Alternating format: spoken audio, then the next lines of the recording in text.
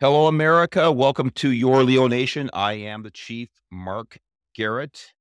And as you know, we believe in the rule of law, a civil society, and self responsibility. And man, the rule of law is under attack right now across this nation and in so many key locations across the country. And when I say key, I'm talking about where I live, unfortunately, Los Angeles County.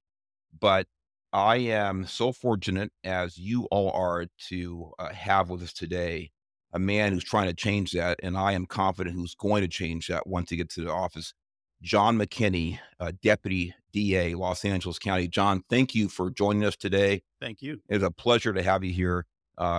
We met a couple of months ago for the first time in person, had a great lunch, and I was sold. I said, "This is the man. This is the man I'm buying a chicken sandwich for right now, who's going to change this wave in Los Angeles, this disaster." Right. That's the So, goal. yeah, I know it's a goal, and I was just with you at a fundraiser a few weeks ago, and I'm sitting there watching you. I said, "Man, this is this is this is the this is the spear point of the civil society. This man here. This is what we need to get back to." Thank you. So, I talk too much. I'm going to sit back and I want you to just talk about your story, where we're going, what we're going to do, and how we're going to get there. All right. Well, let me thank you, Mark, for having the opportunity to talk to you and address your audience. This is a great pleasure for me and very important to what I'm trying to do in Los Angeles County, which is run a grassroots based campaign to take out a fairly entrenched incumbent in Los Angeles County, and that's George Gascon. Um, Let me tell you, your audience, a little bit about me. You know some of these things. I've been working for the people of Los Angeles County for the last 25 years. I've been a frontline prosecutor. That means I've been in a courtroom for 25 years straight, working with law enforcement, victims, witnesses, and trying cases before juries. Uh, in my time in the DA's office, I've worked at just about every violent category of violent crime you can think of, from child adult abuse, sexual abuse, gang related murders. And for the last 10 years before I was demoted for speaking out, I was in the highest trial assignment in the office, which was the Major Crimes Division, where I prosecuted a number of high profile cases, including most recently the killing of Nipsey Hussle. I started speaking out against George Gascon's policies 3 weeks after he was sworn into office. I gave my first public speech of my life, first time I had ever called out an employer for what I thought was wrongdoing. And it's all intentional. I knew when I did that I was putting my 25-year career on the line, but I was at peace because I felt that in the 25 years that I've been a deputy DA, I've accomplished everything I set out to do as a prosecutor and more.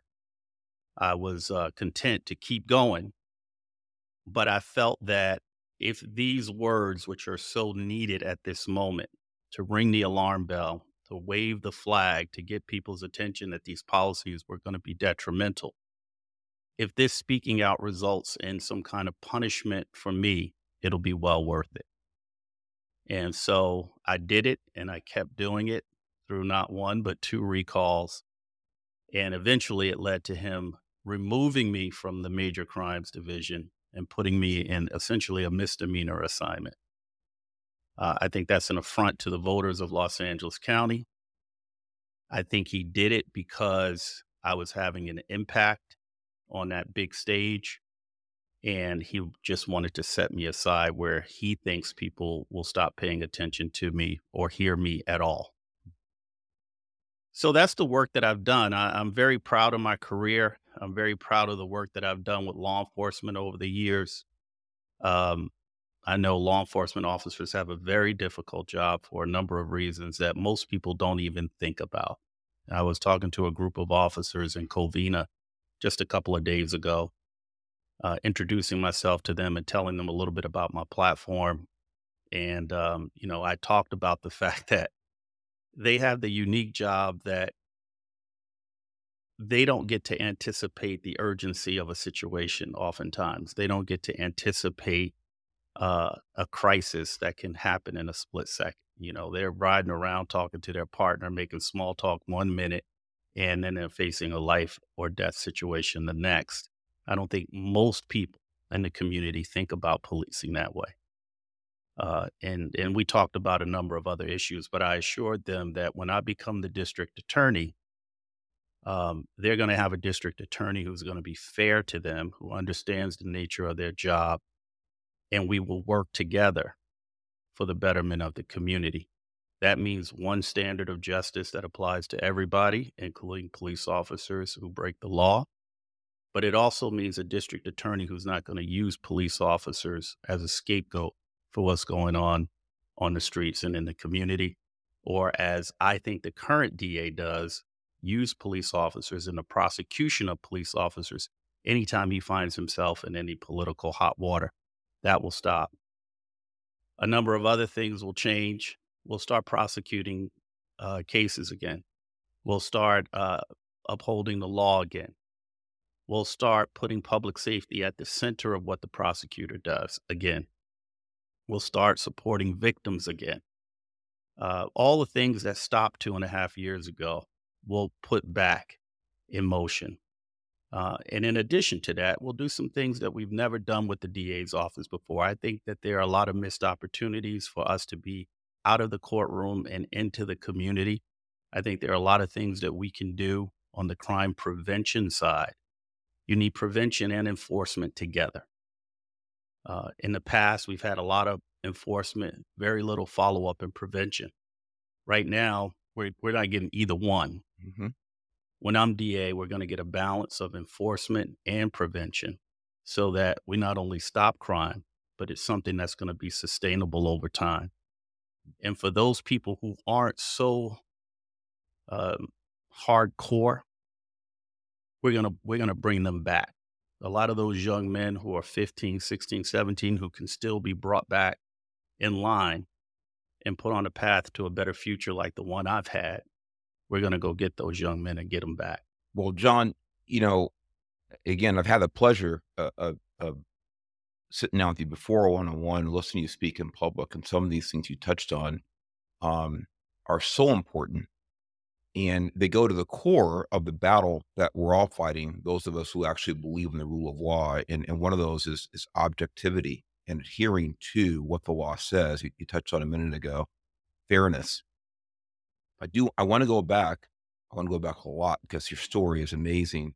But I want to go back to two things that are related. You touched on a minute ago. One was I won't use the name, but I use in private with them. But Gascon, when he demoted you, and clearly this was punitive, and this is retribution on his part, and also using prosecution of law enforcement officers as a political tool, as a foil. In other words, I just want to talk about what kind of man, kind of person, what kind of human being this is that's in office right now.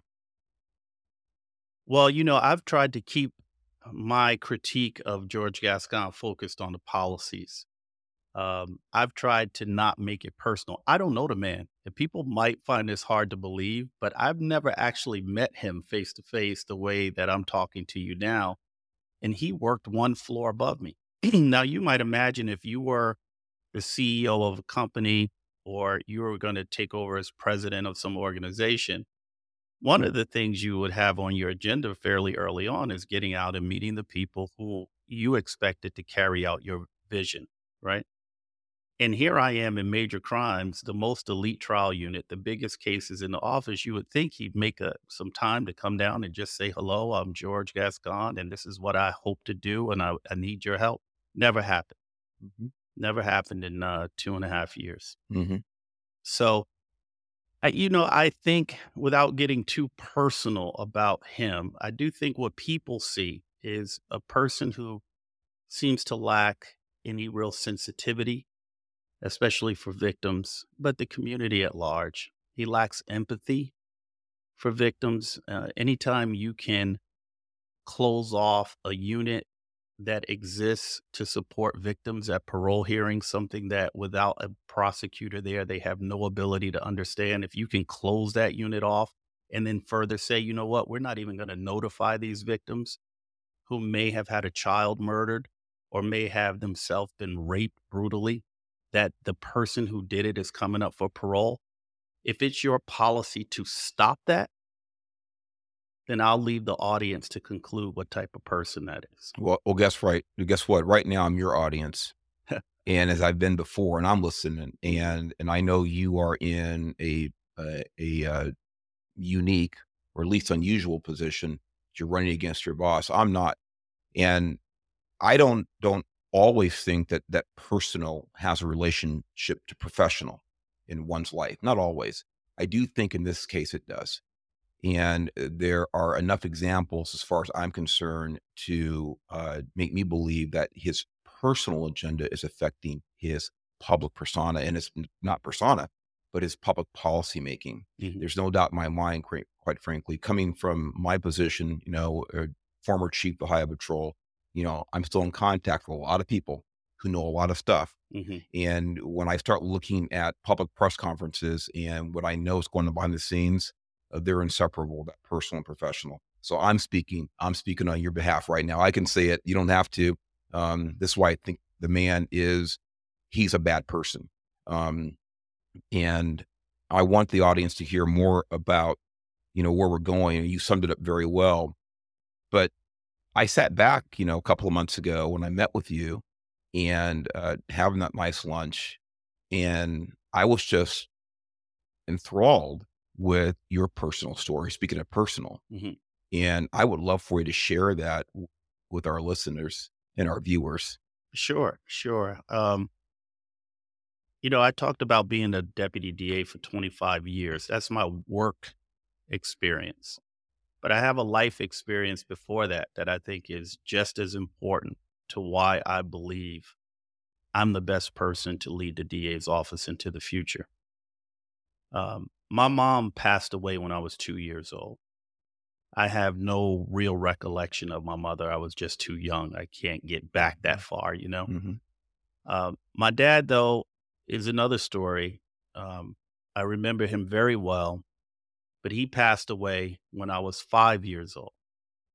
So I remember being in kindergarten, having lost both my mother, and I knew I was a little different from the rest of the kids, most of whom had mothers who would drop them off in the morning.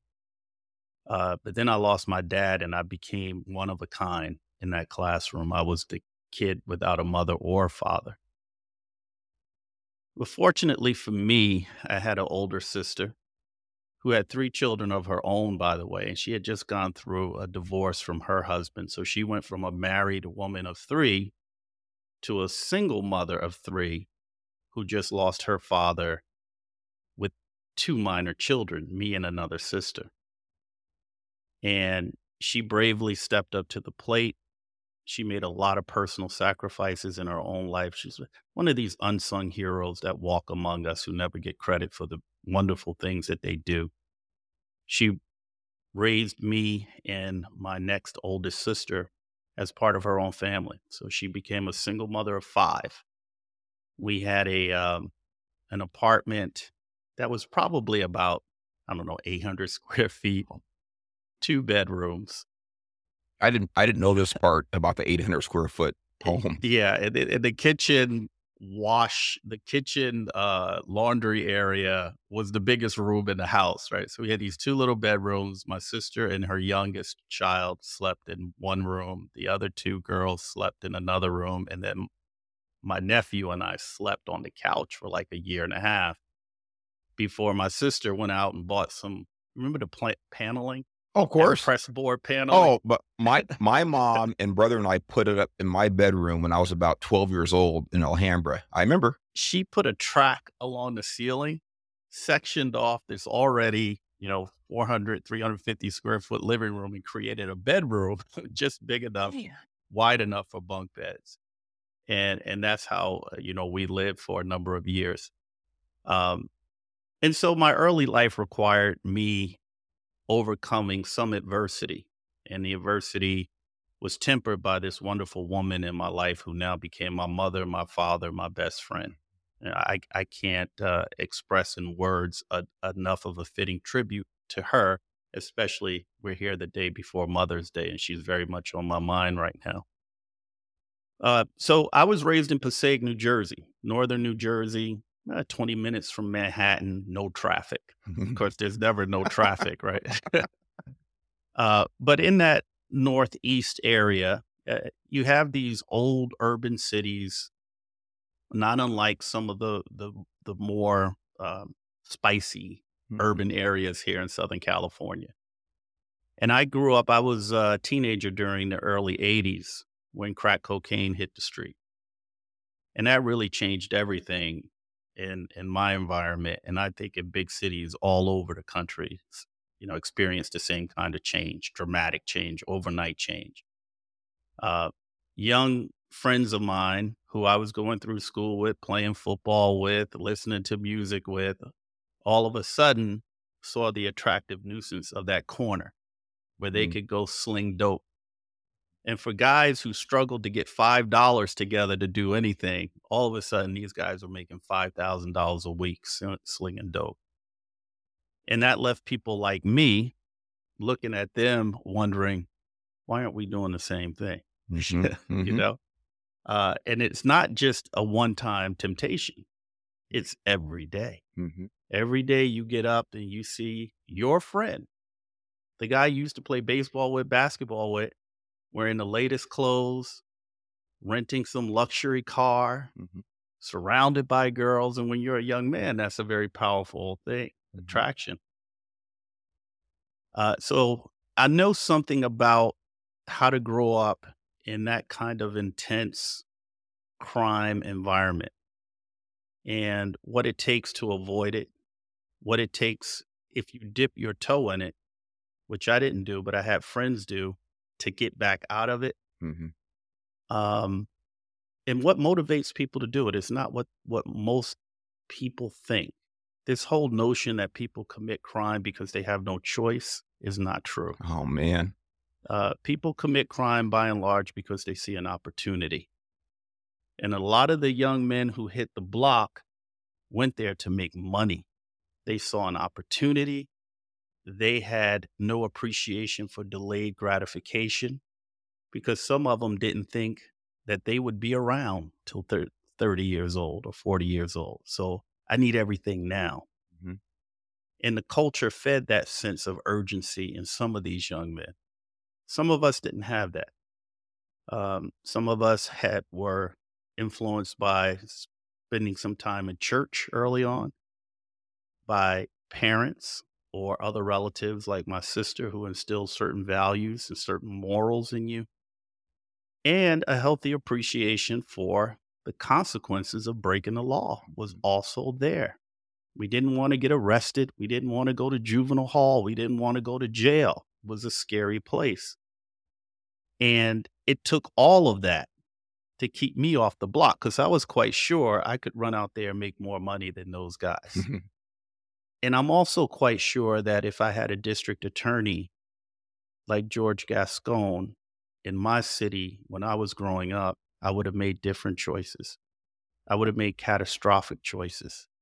I would have made choices that would have left me not going to college, not going to law school, not being a DA with 25 years of experience, or sitting here talking to you right now.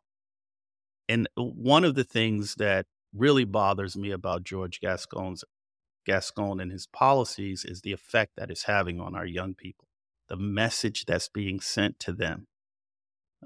For example, one of his policies is he will not prosecute anyone under 18 for a misdemeanor crime. And misdemeanors are not as serious as felonies, but they still cover a broad array of serious conduct, DUIs, even domestic violence. We have a lot of these young men who are smacking their girlfriends around and treating them poorly. They're not being held accountable for it. And we know what that's going to lead to later on. Nothing good. And what about those young women who are suffering and seeing no consequences and coming to believe that this is normal? And this is approved of even by the district attorney. Well, it I've gotta interrupt you because you see me fidgeting over here and picking my glasses up, and because you are hitting on so many points that make so much sense. I mean, it's just exciting for me to hear this, and I'm not embellishing how I feel about this. I'm not trying to be over dramatic.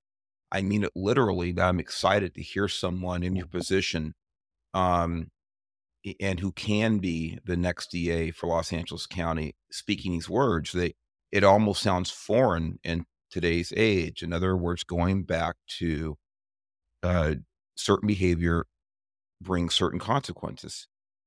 This is almost like ancient history now. Mm. Our kids don't hear this in school.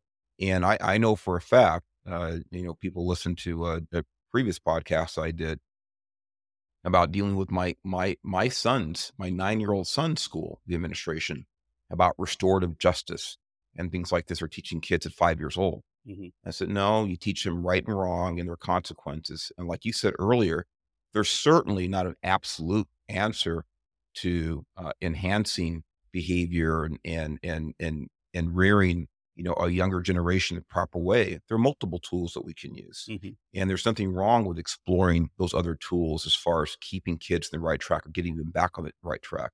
But when you abandon some of the foundational things that you and I grew up with, we are headed for disaster. And like you said a minute ago, John, that had you been subject to someone like George Gascon when you were a child, your DA back there, you probably wouldn't be sitting here right now talking to me. Certainly not from your position now. Right. These things actually have consequences. So I just want to interject there because it just get me fired up again. Every time I hear you, Mhm. damn it, we have to have this guy in a position to make the change that we need. So go ahead and continue, my friend. Yeah, so that was the '80s. A lot of lessons learned there, a lot of familiarity with crime, not just dope, but all the ancillary crime that happens around drug dealing, which not only happened in the Northeast, but happened here in the Southwest. Um, I I I ended up going to college right out of high school, not because I wanted to, but because my sister really wanted me to.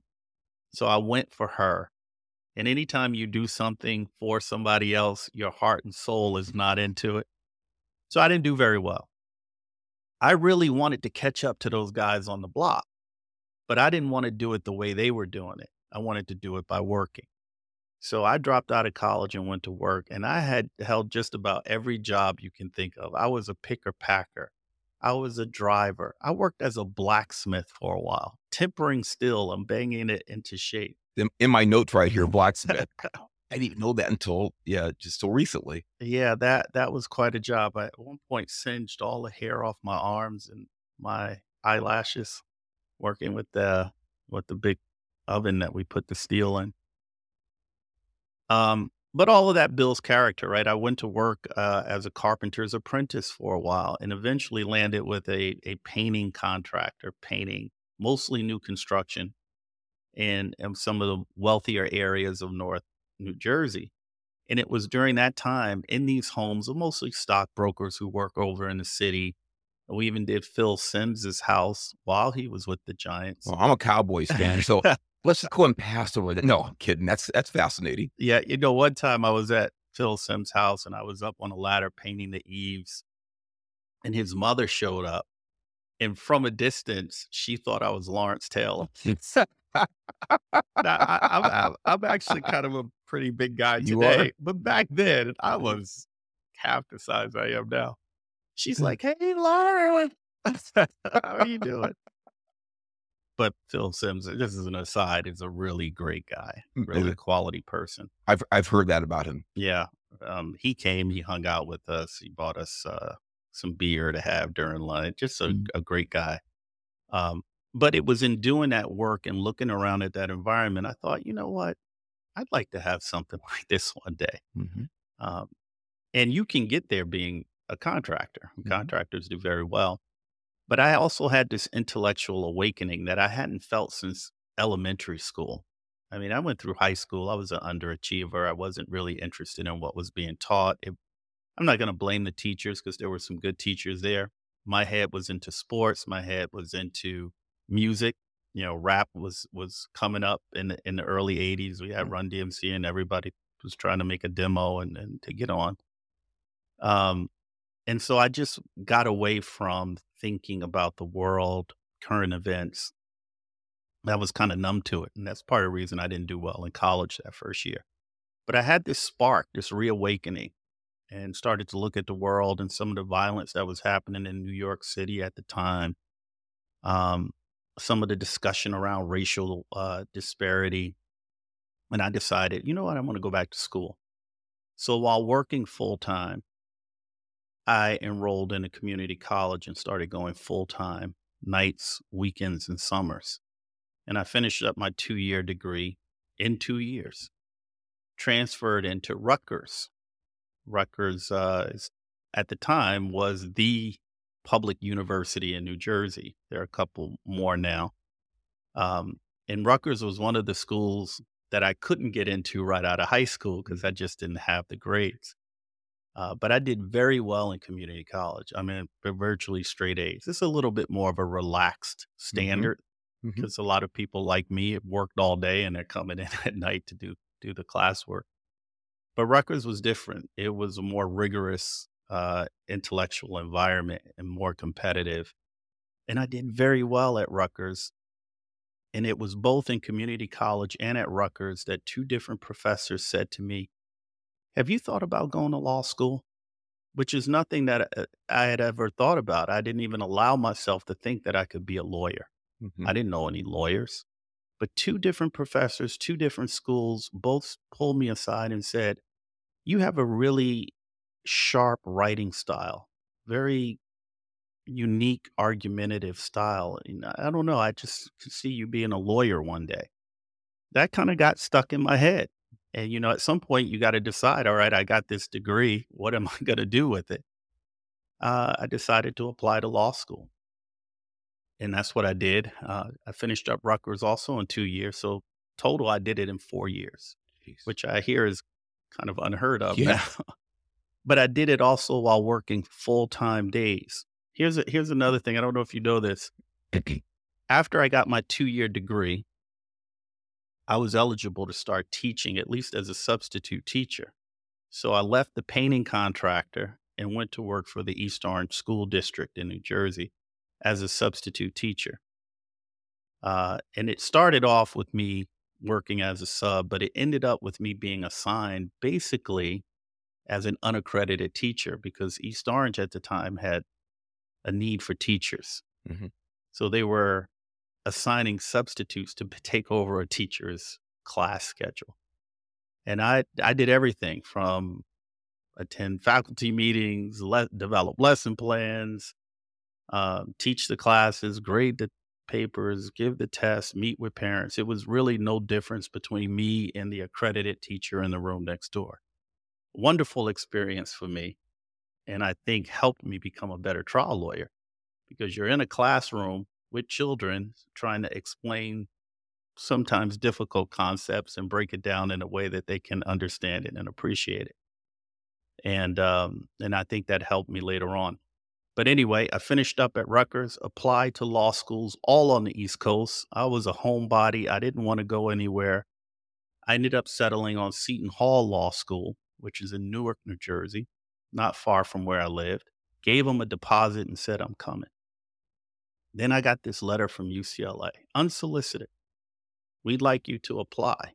We'll waive the application fee. No desire to come out here at all. In fact, I was afraid of California because I read about the mudslides, the fires, the gang violence, the riots. kinda like today. Yeah, Yeah. like not much has changed. Um, but I had a friend who said, "Oh, you should apply." He put a little pressure on me to apply. He said, "Look, you don't have to go. Just apply, see if you get in." Mhm, I thought it was stupid and a waste of time, but I said, "Why not?" I applied. Lo and behold, I come home one day, there's a big envelope in the mailbox. I look at it, it says UCLA, and I'm like, "Wow." I know what's inside. You don't even have to open it when it's that big, right? Yeah. And I was really proud of myself, man. I gotta tell you, I had no intention of coming, but at least I could always say, I applied to and got into this top 20 law school. Me from Passaic, uh, underachiever in high school, had to deal with some stuff growing up. And I accomplished that, but I'm still gonna go over here to Seton Hall. Um, but that same friend was like, "Oh, well, you should tell them you're gonna go. Go ahead, because they had a little envelope. If you're gonna come, send this back, right?" I'm like, "Go do that." "Oh, just do it. You can decide later. Uh-huh. You got your spot at Seton Hall. Just tell them you're gonna go, and then think about it, because you might a week from now, a month from now, you might decide this is the time for you to leave home, Mhm. go out in the world, become a man." This is a friend who didn't go to college himself. He's a blue collar guy, but he saw something in me and he wanted to push me. And those are the kind of friends we really need in our lives, right? 100%. And it was because of him that I told UCLA I intend to come. And it was because of him I got on a plane in Newark and got off a plane in LA on August 5th, 1994, with $250 in my pocket and not a clue as to where I was gonna stay that night. Showed up at the UCLA campus. They checked me in. They gave me a room for 2 weeks. I found a roommate, and the rest is history. Went to work for the DA's office after 3 years of law school. I love the experience at UCLA, by the way.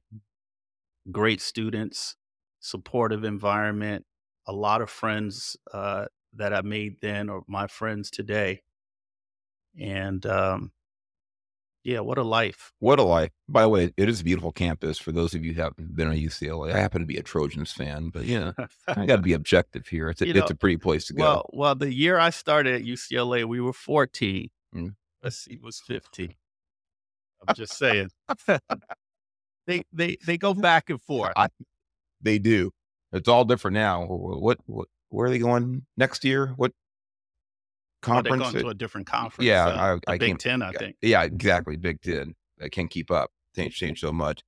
It is a it is an amazing story, and quite frankly, you've gone into more detail about it with me before, and we talked about some commonality really in our respective backgrounds. Mhm. And my dad, born 1921, whose mom was murdered when he was 12 years old. Mm. We talked about that, but And in your dad went to work as a truck driver at 12 years old. their great memory is exact. I remember thinking that your dad was probably a lot like my dad. Now, I don't have a lot of actual time with him, but I have enough that I could project what he would have been like had he lived to see me grow into a young man. And I think from what you said about your dad, they were probably very similar. Well, I'm sure they were. They were from the same era, and uh, and the reason I think it's one of the reasons that your story struck such a chord with me, not just on the personal, but certainly that was that was probably the foot in the door, that personal connection with the respective stories, but more on a philosophical side, talking long term, bigger picture. That you touched on this earlier, John, about um, circumstances, and forget how you said it earlier, but really the decisions that you made put you in the position in life that you enjoy today, not the circumstances you were exposed to. The decisions you made uh, within those circumstances Mhm. determined the outcome, or at least the trajectory of your life. And the same thing for my dad. So when we hear about all the things that are wrong out there, and who owes whom what, and blah blah blah blah, all of these things that are deflecting responsibility from the individual, Mhm. our parents, your sister, they made decisions, uh, not because of circumstances, but in spite of circumstances. They decided to do certain things that Right. would take them through life in a much more productive, responsible way and civil way. And this is what it excites me so much about you speaking in these terms, these philosophical terms, and these terms based on values and character. It's so refreshing, and these are the things that really, really can reverse the trend we're seeing here in this county. And I don't care where you are right now listening to this, watching this. It doesn't matter if you are in Utah, if you're in Los Angeles County, if you're in Tennessee or Florida or Washington State, it doesn't matter. Los Angeles County, like other ones, like I said earlier, these are high profile, high influence DA races, or at least uh, population centers that can affect the rest of the country. Absolutely. If we can start to reverse these trends. So I don't care where you are, we're going to talk about this as we wind things down here. But look, I support races across the country. I don't look just at what's going to affect me and my family here tomorrow. I'm looking at what's going to affect the country. Mhm. We can't win these big battles in from an insular point of view. It has to be holistic. So I'm asking any of you, and again, I'll give you a chance to make a pitch here in a bit, John, but this is a cultural battle we're in. And look, it's just to get back to adhering to the rule of law. Right. And, and I know there's some other people running out there. Mhm. There's some other candidates, and we talked about this. I am adamant about this. And we can talk about just recently, the, uh, the LA mayor's race. And we had some candidates in that race who changed political affiliation kind of at the last minute because they thought it would be a good political move. I call BS on that. Look, if you believe in the rule of law, if you believe in certain standards, if you believe in certain philosophies, will you please own your general political affiliation? Say, listen, we can have disagreements on this or that, or, taxes, or, there are a lot of things we can disagree on Mhm. in a civil sense, but in a civil manner. But when it comes to certain things, to me, and I know to you, that these are they're not negotiable. Right. They're not negotiable. In other words, when I was a cop, someone ran a stop sign. I didn't ask them if they were Democrat or Republican. I didn't ask them if they were liberal or conservative. They didn't ask me that. You ran a stop sign, you get a ticket, or at least you're going to get contacted. Mhm. And I did that regardless of politics. Right. And that's exactly the way you feel about the district attorney's office. Absolutely. Politics, and by the way, so I'm a Republican, you're a Democrat, Right. but those things don't matter. I could not be more excited and supportive, excited about you and supportive of you in this race because you and I agree on some very important core values and philosophies. Right. And I think it's true of any healthy law enforcement agency, whether we're talking about officers enforcing the law on the streets, prosecutors, and judges. It is an apolitical enterprise. Bad guys don't care about your political affiliation when they're breaking into your homes, if they molest your children, if they want your wallet or your watch, if they're selling dope to your kids, if they're pushing fentanyl in the community. They do not care about your political affiliation, and they're not leading with theirs. When it comes to public safety, we have to elevate the discussion above politics. So I am a lifelong Democrat. I never lead with that because we're talking about an area of government that is above politics is great when you're talking about the city council, you Hmm. know, or the state legislature. That's the nature of the thing, but not when it comes to public safety. It just turns out that the DA's office is an elective office, so you got to run for it. That involves some use of political tools. You got to raise money, you got to get endorsements, but the conversation shouldn't be about politics. So, I don't intend to make it that.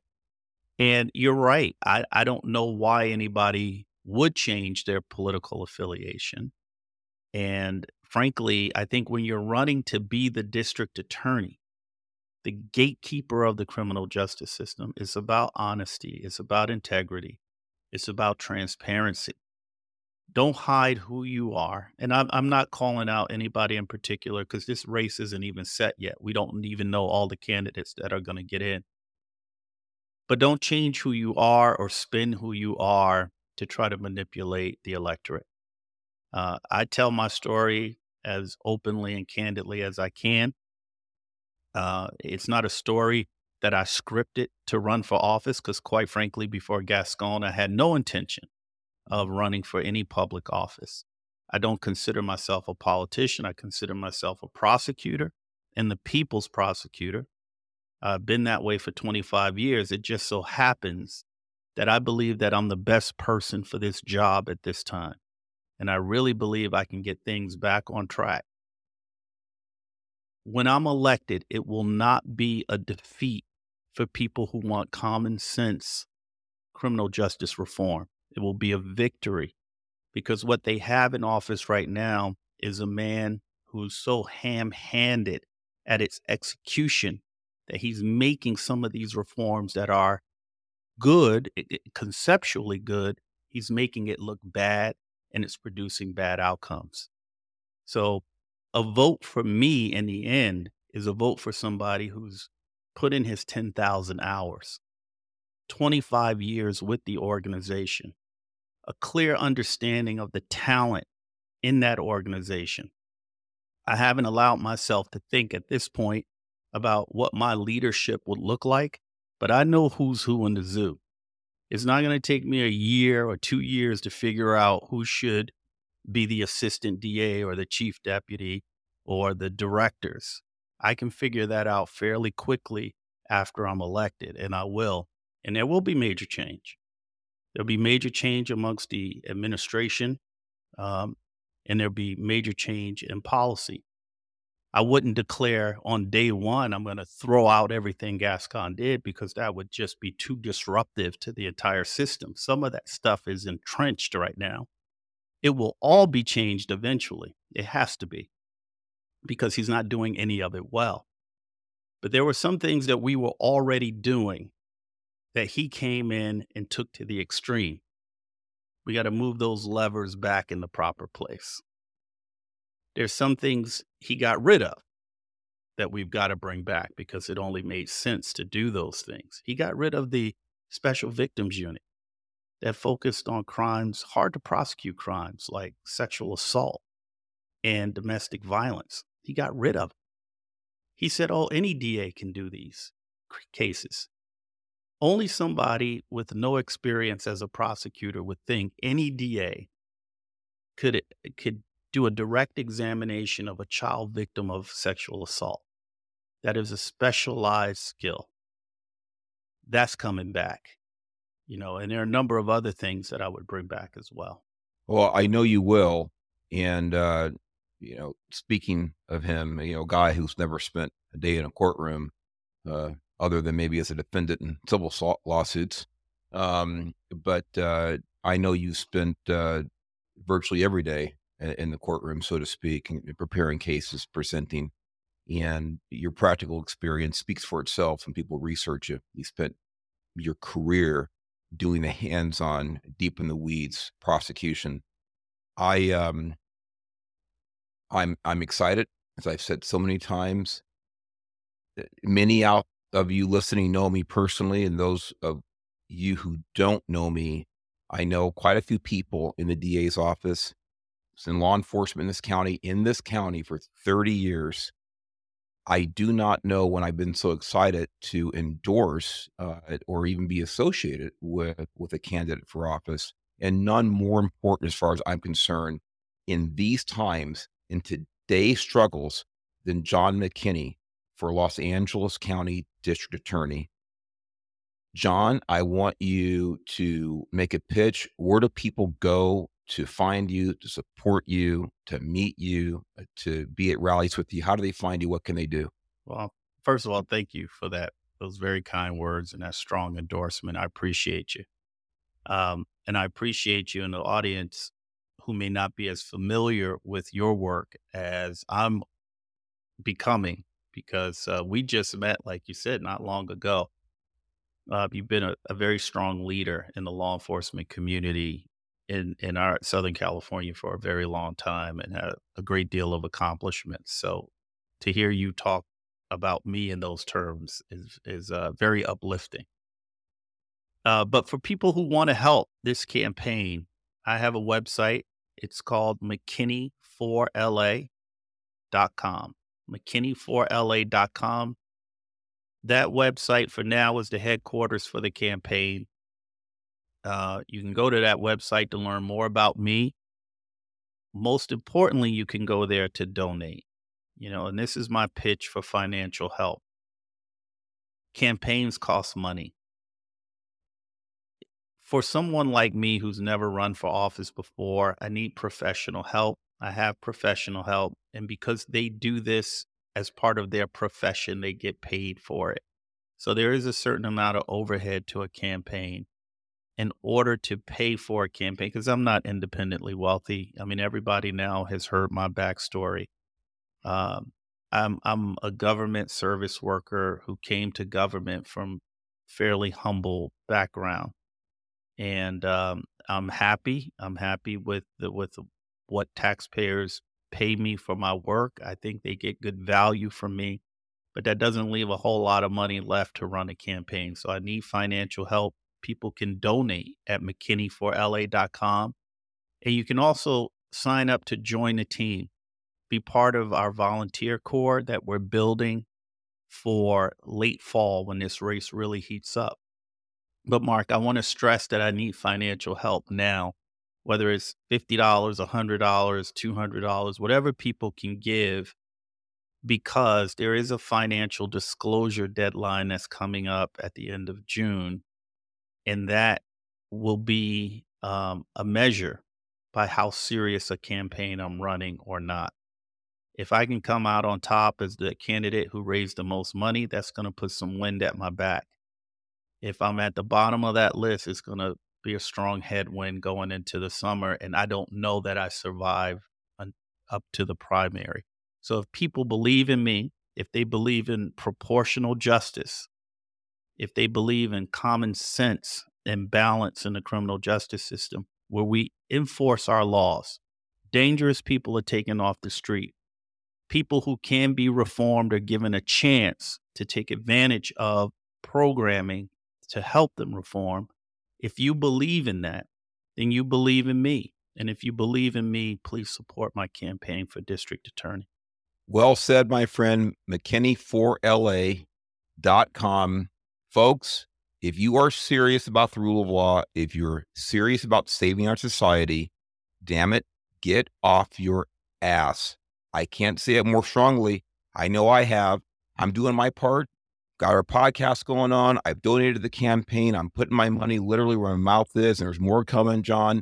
And we have to take responsibility of ourselves to help men, leaders like John McKinney, to help us and help the society. I got Anthony and Vince back here. Anthony, you guys get that up on our website, McKinney4LA.com, YourLeoNation.com, YourLeoNation on Instagram. You can find it there. Look for his good-looking picture. And by the way, ladies, yes, he's single, good-looking guy. So I was shocked. What you got it? Yeah, must be a picky guy. But get out there, support him. Money, resources, like he said, right now, money is the key for this threshold here coming up at the end of June. So, John McKinney, God bless you. Thanks for taking the time out of your busy schedule. I know you're sought after, and we are trying to help you as best I can. And I am confident that I'm sitting across from my table here in my dining room for the next DA of Los Angeles County. Let's make it happen. Let's make it happen. Thanks, sir. Thank you. Bye-bye.